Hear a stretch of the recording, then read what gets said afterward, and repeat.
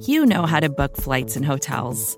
All you're missing is a tool to help you plan that unbelievable travel experience. That's why you need Viator. Book guided tours, excursions, and more in one place. There are over 300,000 travel experiences to choose from, so you can find something for everyone. And Viator offers free cancellation and 24/7 customer support for worry-free travel. Download the Viator app now and use code Viator10 for 10% off your first booking in the app. Find travel experiences for you. Do more with Viator. Hello, gentle listener. This is Michael Kist with a quick qualifier and update on the DeSean Jackson situation. We talk about it in this show. I still mean what I said about it, so that's not necessarily out of date. What is out of date is that the Eagles have issued a statement regarding the DeSean Jackson situation, which I'm sure you know about. Again, if you don't know about it, go ahead and Google it. The Eagles released this statement. Quote, "We have spoken with DeSean Jackson about his social media post. Regardless of his intentions, the messages he shared were offensive, harmful, and absolutely appalling. They have no place in our society and are not condoned or supported in any way by the organization. We are disappointed, and we reiterated to DeSean the importance of not only apologizing, but also using his platform to take action to promote unity, equality, and respect. We are continuing to evaluate the circumstances and will take appropriate action. We take these matters very seriously and are committed to continuing to have productive and meaningful conversations with DeSean, as well as all of our players and staff, in order to educate, learn, and grow." End quote.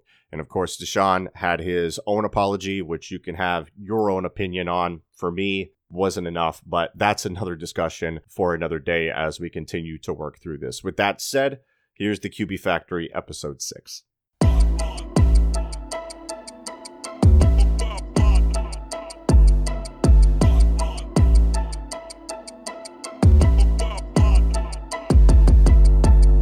You are inside the QB Factory, where our magical development does make dreams come true. I am your host, Michael Kist. This is all, of course, brought to you by SBNation and Bleeding Green Nation, Episode 6, QB Factory. With me, as always, Mark Schofield, quarterback one in our hearts, in our minds. Mark, brother, how you doing? We're alive. We are alive. Yeah. And, you know, I used to never like that expression. When you would ask somebody how they're doing, they would just say, "I'm alive." I used to have a boss that I worked for back when I was an awful lawyer, before I was an awful sports writer. And that would be his response, his like rote catchphrase. I'd ask him how he was doing. He'd be like, "I'm alive." And I never understood it. I always hated it. In this day and age, in the year of the Rona, I kind of get it. Yeah. And it's dark. It's macabre. It is very gallows humor, but I think we're all kind of there right now. How are you doing, buddy? I'm doing well. I got the quarantine beard The quarantine beer's going. Nice. The people that can see you on News Channel 8, they love it. Yeah, I got to reach out to Beard Club and get them to sponsor the show so I can plug them some more. But yeah, I got some product in it now. It's manageable. But other than the fantastic beard, I'm calling it fantastic. I don't care. Of course, there's some Eagles news that I want to talk about before we get into the obvious topic of the show, which is going to be the Patrick Mahomes setting the world on fire contract, never seen before type thing. But of course, there is something to get to that before the Mahomes of it all. I wanted to address something Eagles related, in that I don't know what the hell is causing DeSean Jackson to do whatever it is he thinks he's doing, but it's disgusting. And if you don't know what I'm talking about, I encourage you to hit the Google button and get all the context you need. I'm sure it'll be brought out into the light with bigger media attention once an apology is issued and the Eagles deal with it. As we record right now, I haven't seen anything on that front. I might be behind on that, so I apologize. But at the bare minimum of what needs to happen, an apology from DeSean is definitely first on the list, because pushing anti-Semitic, anti-gay, misogynist views while posting fake Hitler quotes about Jews, that's, as they say, not it. And look, he's old enough to the point, and maybe it's ignorance, but he's old enough to the point where ignorance is not an excuse, even though he seems very confused on what exactly the passages he's sharing are really saying. And as of right now, I know that the Eagles are going to be responding to this today per Adam Schefter. I saw him tweet that out. So we'll see what happens with that, because there is absolutely no room for any of that nonsense. It's just indefensible. So we'll see how the Eagles deal with that. Mark, let's talk some Mahomes. What do you think? I think we could talk some Mahomes, but I think you said what you said about DeSean. It was perfect. It was well said, and they're right. There's no room for that. And we wait to see both his and the organization's response. Let's start as usual with our history reference. To get ready for today's show, I dusted off a gift from you, or at least a recommendation, I believe, from you, Mr. Kist. The Storm Before the Storm, the beginning of the end of the Roman Republic from Mike Duncan. And I'll read from this for a moment. While Sulla fretted over his sovereignty, the remaining rump of the Senate took steps to legitimize his actions. Duncan's a great writer, by the way, and I just love that sentence. It's just so good. They accepted his report on the Mithridatic War and confirmed all the settlements he had made in Asia. They repealed the decree, making him an enemy of the state. They even ordered a large statue of Sulla be erected in the Forum, bearing an inscription of his own devising, Lucius Cornelius Sulla Felix. The title Felix now entered his official propaganda. It meant Sulla the Fortunate. But all of those decrees still left Sulla on the other side of the walls. So Sulla offered a radical suggestion: revive the ancient dictatorship. It had been 120 years since Rome gave itself over to the hands of a dictator. Once in ubiquitous office in the early days of the Republic, the dictatorship had been abandoned in the triumphant era of the Republican Empire. Sulla composed a long letter to the Senate proposing that they make him dictator. He said that Italy was devastated, the Republic gutted by the fire of a brutal civil war. There was no aspect of social, political, or economic life that had not been upended by the events of the last decade. If Sulla was to fulfill his destiny and restore the Republic to its former glory, he needed more than consular authority. He needed absolute and unquestioned authority. His suggestion was a shocking deviation from all accepted custom, but what was the Senate to do? Say no? So they complied with Sulla's request. To bridge the constitutional gap, now that both sitting councils were dead, the Senate revived the ancient office of interrex. The Republic had occasionally used an interrex to oversee consular elections if the councils were dead or so indisposed that they could not return to Rome. Since this was obviously the case, the Interrex convened the assembly and presented a bill to make Sulla dictator legibus faciendis et republicae constitutionae. Dictator for the making of laws and settlement of the Constitution. The assembly passed the bill unanimously. Now, Mike, I bring this up because of the idea, what was the Senate to do? Say no? And I think that leads us to Patrick Mahomes. It does, because also somebody who took the mantle of dictator for a 10-year period was Julius Caesar before, getting it in perpetuity, for life. A quick book reference to follow up on that. Story Before the Storm, fantastic. Mike Duncan is excellent. Dynasty, which is what I'm finishing right now from Tom Holland, who also did Rubicon. Many of you have shared your love for that book that I've recommended before.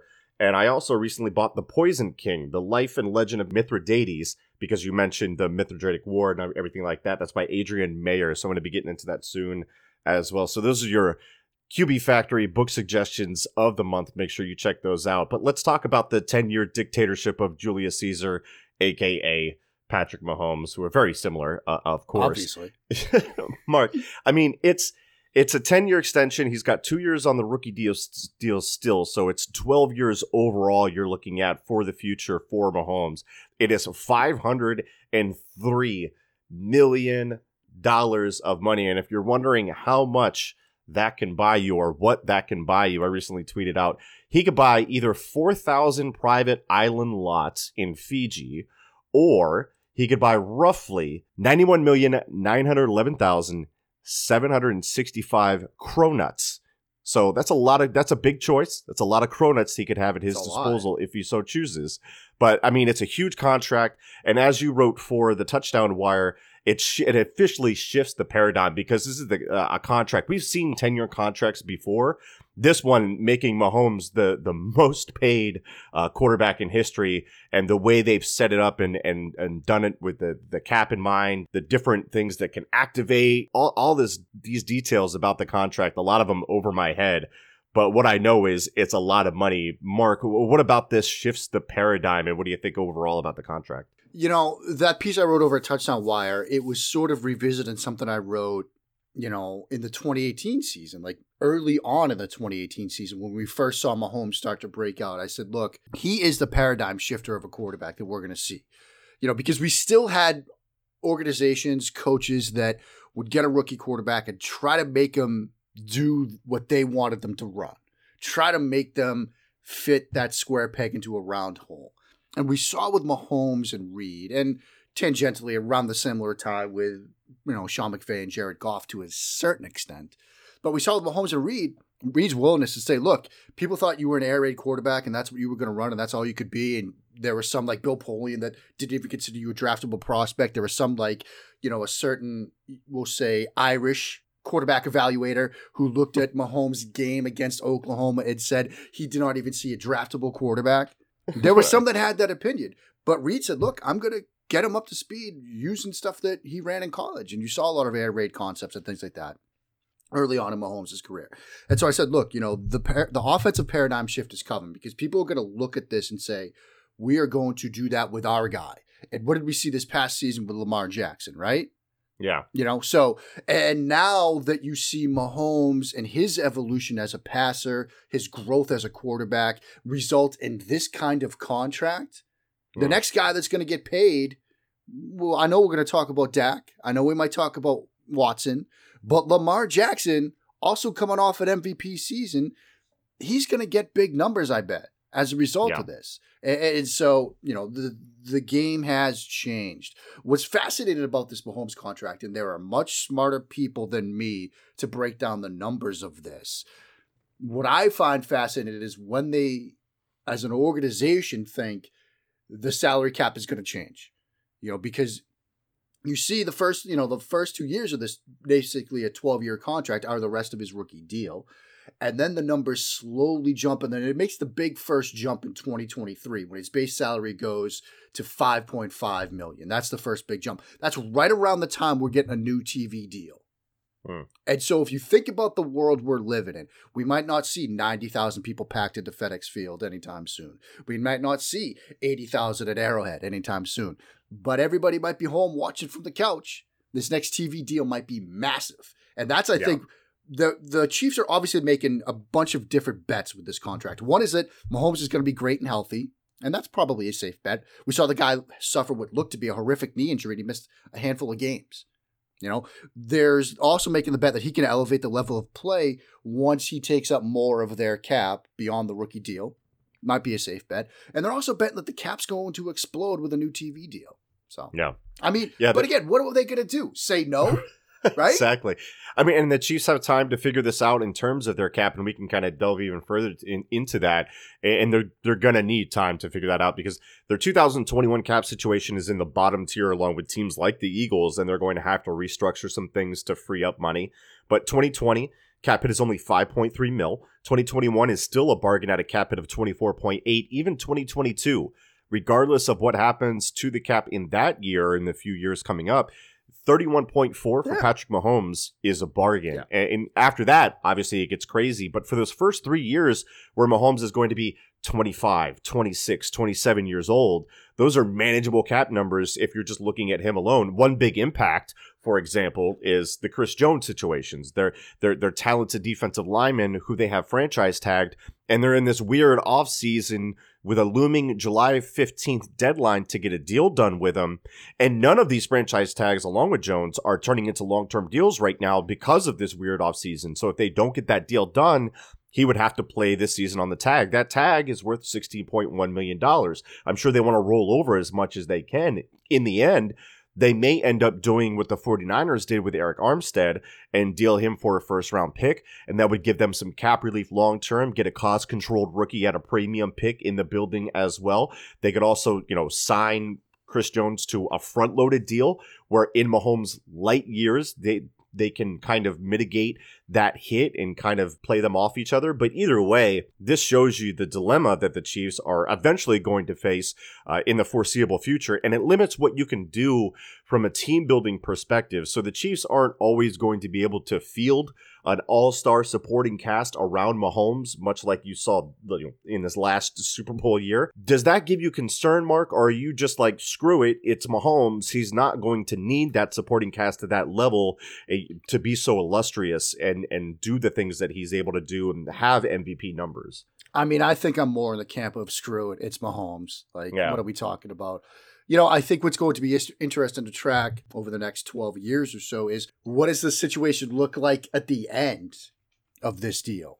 Because having lived through the 20 years of Tom Brady, there was a certain stretch where he was thrown to Rashae Caldwell and Heath Evans. And he came at a relative discount compared to other quarterbacks. Right. Other quarterbacks, they're not married to to Giselle, so right. they can't really he afford didn't that. need the money, but he was taking these team-friendly deals, and a lot of people, around the league have said, well, there was the TB12 thing, and it's Bill Belichick, and they're feeding him money different ways, and like we talked about last week, and I got some grief for last week's show when I was, almost anti-New England with my stance. I got some grief both in and around the family as well as other places like the Slack channel for my show. People were a little upset with me, but here we go again. But at the end of Brady's time, he needed help, and that was one of the things. So when we get into 2028 and 2029, like 2029, when his cap number is $44.9 million, that might be the time when he starts needing help again. Like in the first 6 or 7 years of this deal, I'm not too worried about him because he's so athletic. His arm is so great. Like he could do things that are going to mitigate the downgrade in talent. And the other thing we're seeing is guys can come in and have an impact earlier, especially in an offense like this. I'd imagine at some point, maybe Eric Bieniemy becomes the head coach, or, as long as Andy Reid or Eric Bieniemy are there, it's going to be a creative type offense. I'm not worried about it in the near term. It's more, I'm very curious to see at the end of this, is he still going to be good enough to elevate the level of play when his cap hit is, or 2030, $50.4 million. Yeah. That's a big number. Nothing is guaranteed. Yeah. You hope for good health, obviously, and everything like that, and doesn't take a step back. I don't think Mahomes is going to take a step back. I'm not worried about that. But one thing I do want to talk about is I actually want to turn the clock back, because a lot of different people, and you kind of said it, smarter than us, can explain the contract in better detail than we can, and more assuredly so. So I wanted to turn back the clock and talk about him as a prospect coming out and the evaluation process with all that. So we're going to talk about that. We'll talk about Dak. We'll talk about Deshaun Watson, all that stuff that's coming up after the break here on the QB Factory.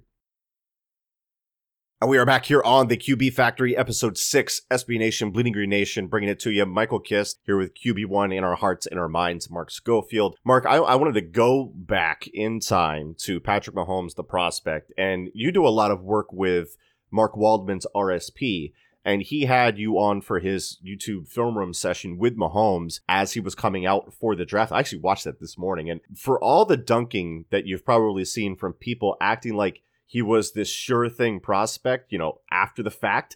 And I don't want to muddy the fact that you were absolutely high on him, but people forget just how polarizing of a prospect that he was. Yeah. Even his supporters, like people like me and you that were comparatively high on him, had to acknowledge that despite the ridiculous ability that was very apparent, there were plenty of flaws to pick apart, and there were causes for concern in terms of his projection to the NFL.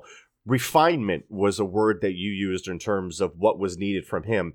In terms of what he's been in the NFL, has he achieved that refinement, or has he more transcended that need? Because there was a point in that film breakdown where Waldman point blank asked you, talking about a play, do you coach this out of a guy? And you just had this exasperated deep exhale as your immediate reaction.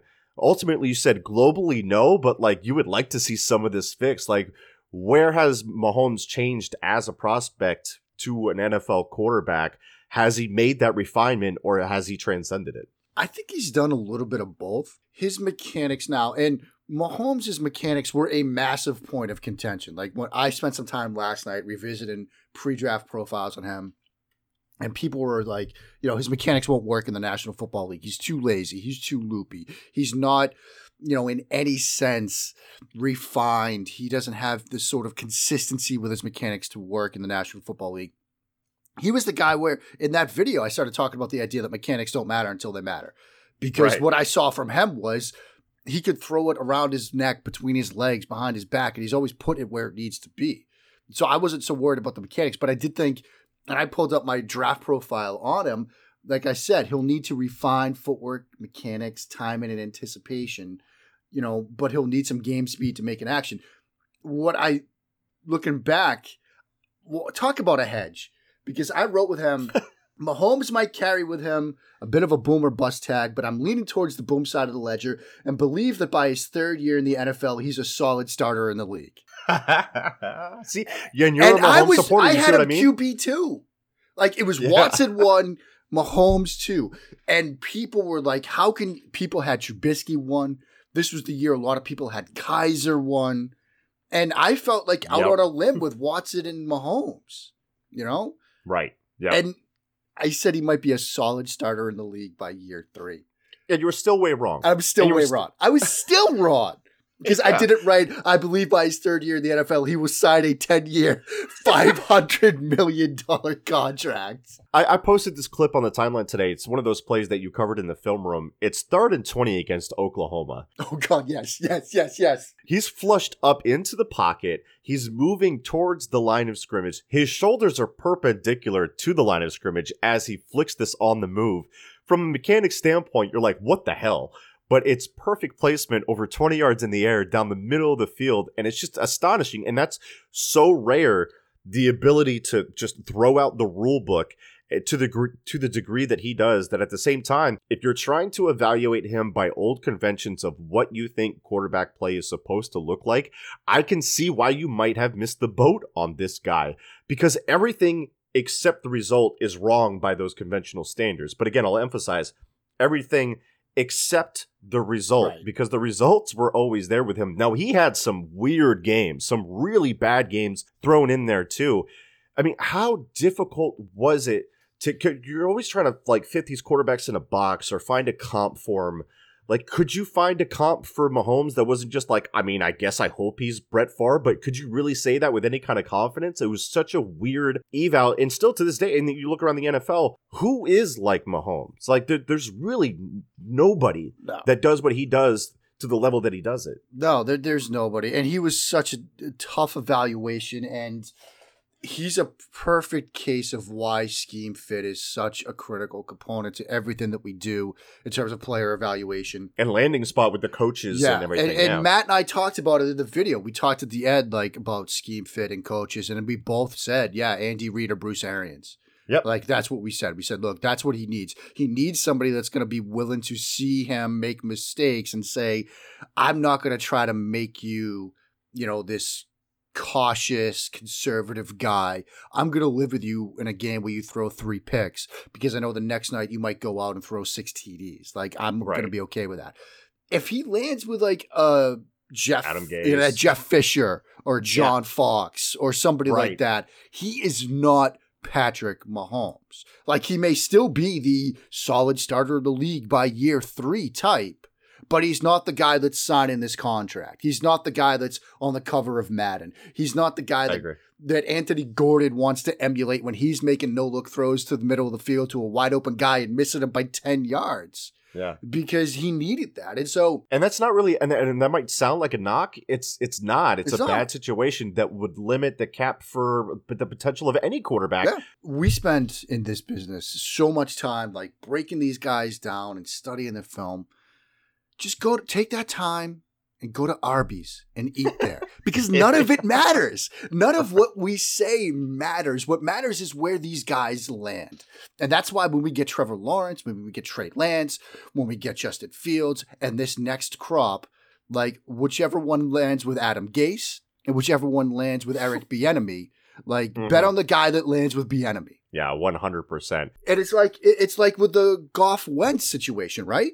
Yeah. Think about the night after that first round. I remember chatting with our mutual friend, the great Dan Hatman.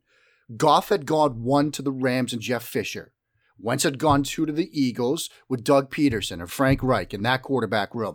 And Dan told me in no uncertain terms during that conversation, bet on Wentz. Why? Right. Look where he landed and look where Goff landed. The Goff Wentz thing is a perfect example of what we're talking about. And then year 2, Goff gets a remake of the offense with McVay coming in, and things look completely different for him. Now, last year was a bit shaky, but you see the ceiling a quarterback can hit, you see the floor a quarterback can hit, and you definitely see why in those situations. Carson Wentz coming into a situation with Doug Peterson, Frank Reich, DiFilippo, like all these different offensive-minded, quarterback-minded coach. Meanwhile, Goff is there with Jeff Fisher, and it's just an abject mess. Yeah. So that's a great way to kind of lay that out and make the case that Patrick Mahomes would be much different if he landed into Goff's situation in year 1 and if that had extended beyond year 1. Not saying he would be Jared Goff. I think he would still be better, but he wouldn't be 10 mil, 500 mil, or 10-year, 500 mil, that type of thing. What does that mean, that contract? That I brought it up again, so we might as well kind of take a look around the league and what it means for other quarterbacks. Like, Dak Prescott has got to be like, oh, thank you, because he's not going to make that. He's not going to get that contract. But when you look at what it means long-term and he's looking for a long-term deal, he could say, well, I'm worth near close to that, aren't I? Do you not want me here? What are you going to do? Say no? So right now he doesn't have a long-term deal. And then you're looking at Deshaun Watson, who's probably looking for a long-term deal as well. What does it mean for those guys? Yeah, I mean, look, I think the other thing to think about with respect to what Kansas City did is they got out the gate, right? Like, look at it this way from their perspective. If you're the Chiefs and somehow the Cowboys get a deal done with Dak, let's push in maybe 40, 41, 42 million per. Like, you've got to look at, wow, what's Mahomes going to be worth in that kind of world? And so I think it was very smart by Kansas City to get ahead of this. I think if you're Dak now, you're going to say, my demands of 40 million per aren't that crazy. You know, right. Am I that much worse than Patrick Mahomes? I'm not maybe on his level, but, maybe getting 10 million less, 40 million as opposed to 50 million, that almost looks cheap by comparison, right?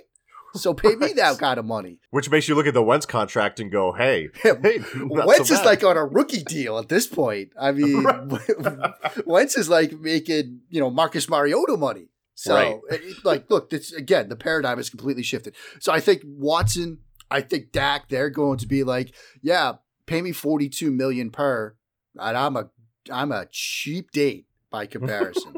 I do think the one to watch is Lamar. Like, if he goes out, if he wins a playoff game, like if they make a run to an AFC Championship game, to a Super Bowl, like, because that seems to be the one knock on Jackson right now, is that, he had a great regular season last year. Is it sustainable?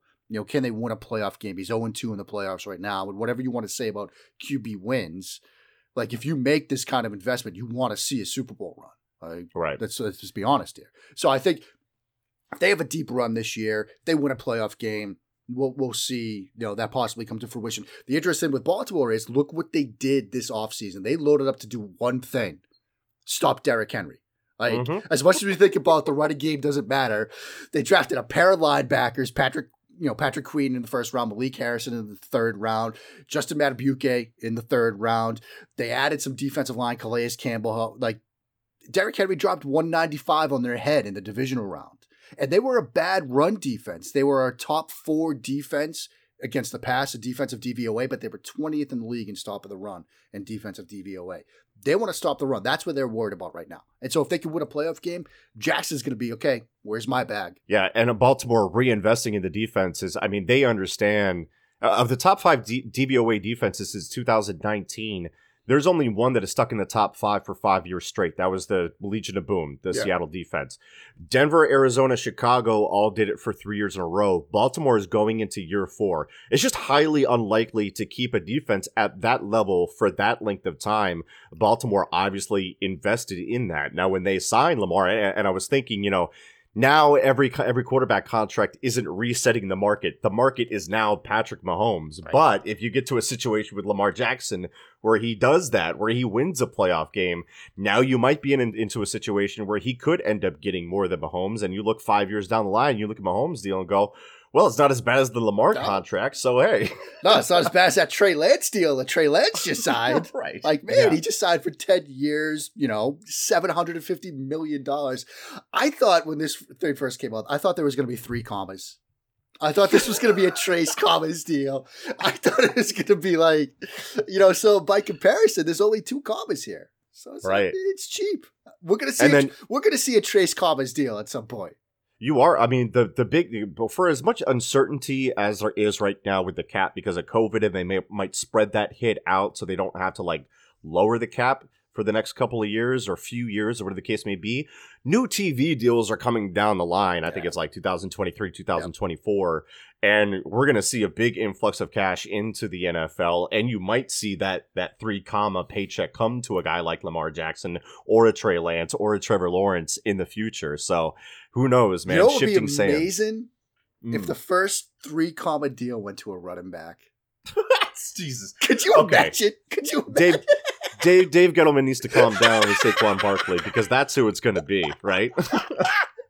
Who else would it be? Would it be? I mean, God, Bill O'Brien with his love for running backs, he'll be fired by then. Do you think David Johnson gets it?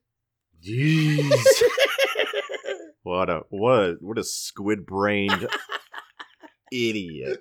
Okay. That's going to do it for our Talk of the Mahomes contract. Mark, thank you as always. Any last words for the gentle listeners before we get out of here? Wear the masks, I guess. I don't know. Things are always crazy. So wear a mask, It's okay. That's all, I guess. We would like people not to die. And I want to be able like to, some football. see some football in the fall and do my job. God, I hope so.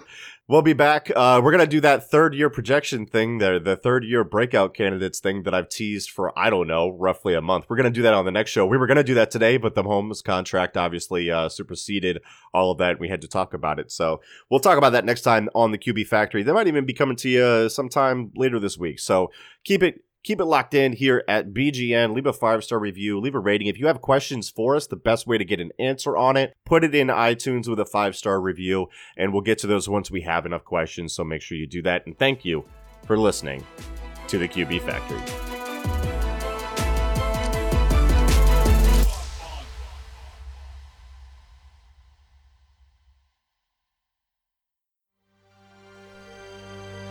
BGN.